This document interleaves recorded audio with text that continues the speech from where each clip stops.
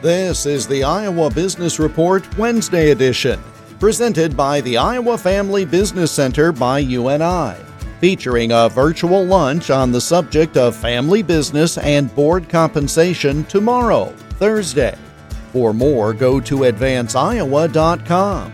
Every business has challenges, but multi-generational family-owned businesses have unique dynamics, according to Dan Benkin, Program Director and Lead Consultant for Advance Iowa. Everyone has a family, and so you can already think about the struggles that are sometimes very real for your family when it's just trying to get along and navigate different conversations and topics.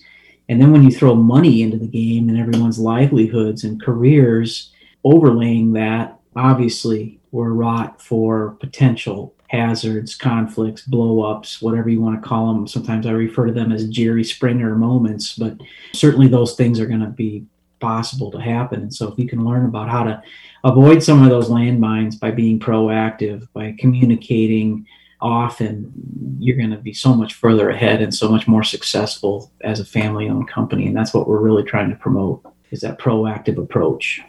Tomorrow, the Iowa Family Business Center hosts a virtual lunch on family business and board executive compensation, with information on the first ever Family Business Executive Compensation Survey that was conducted last year. More than 300 family businesses of all sizes were surveyed to collect data on the executive compensation levels at family companies and to understand the pay practices unique to these businesses.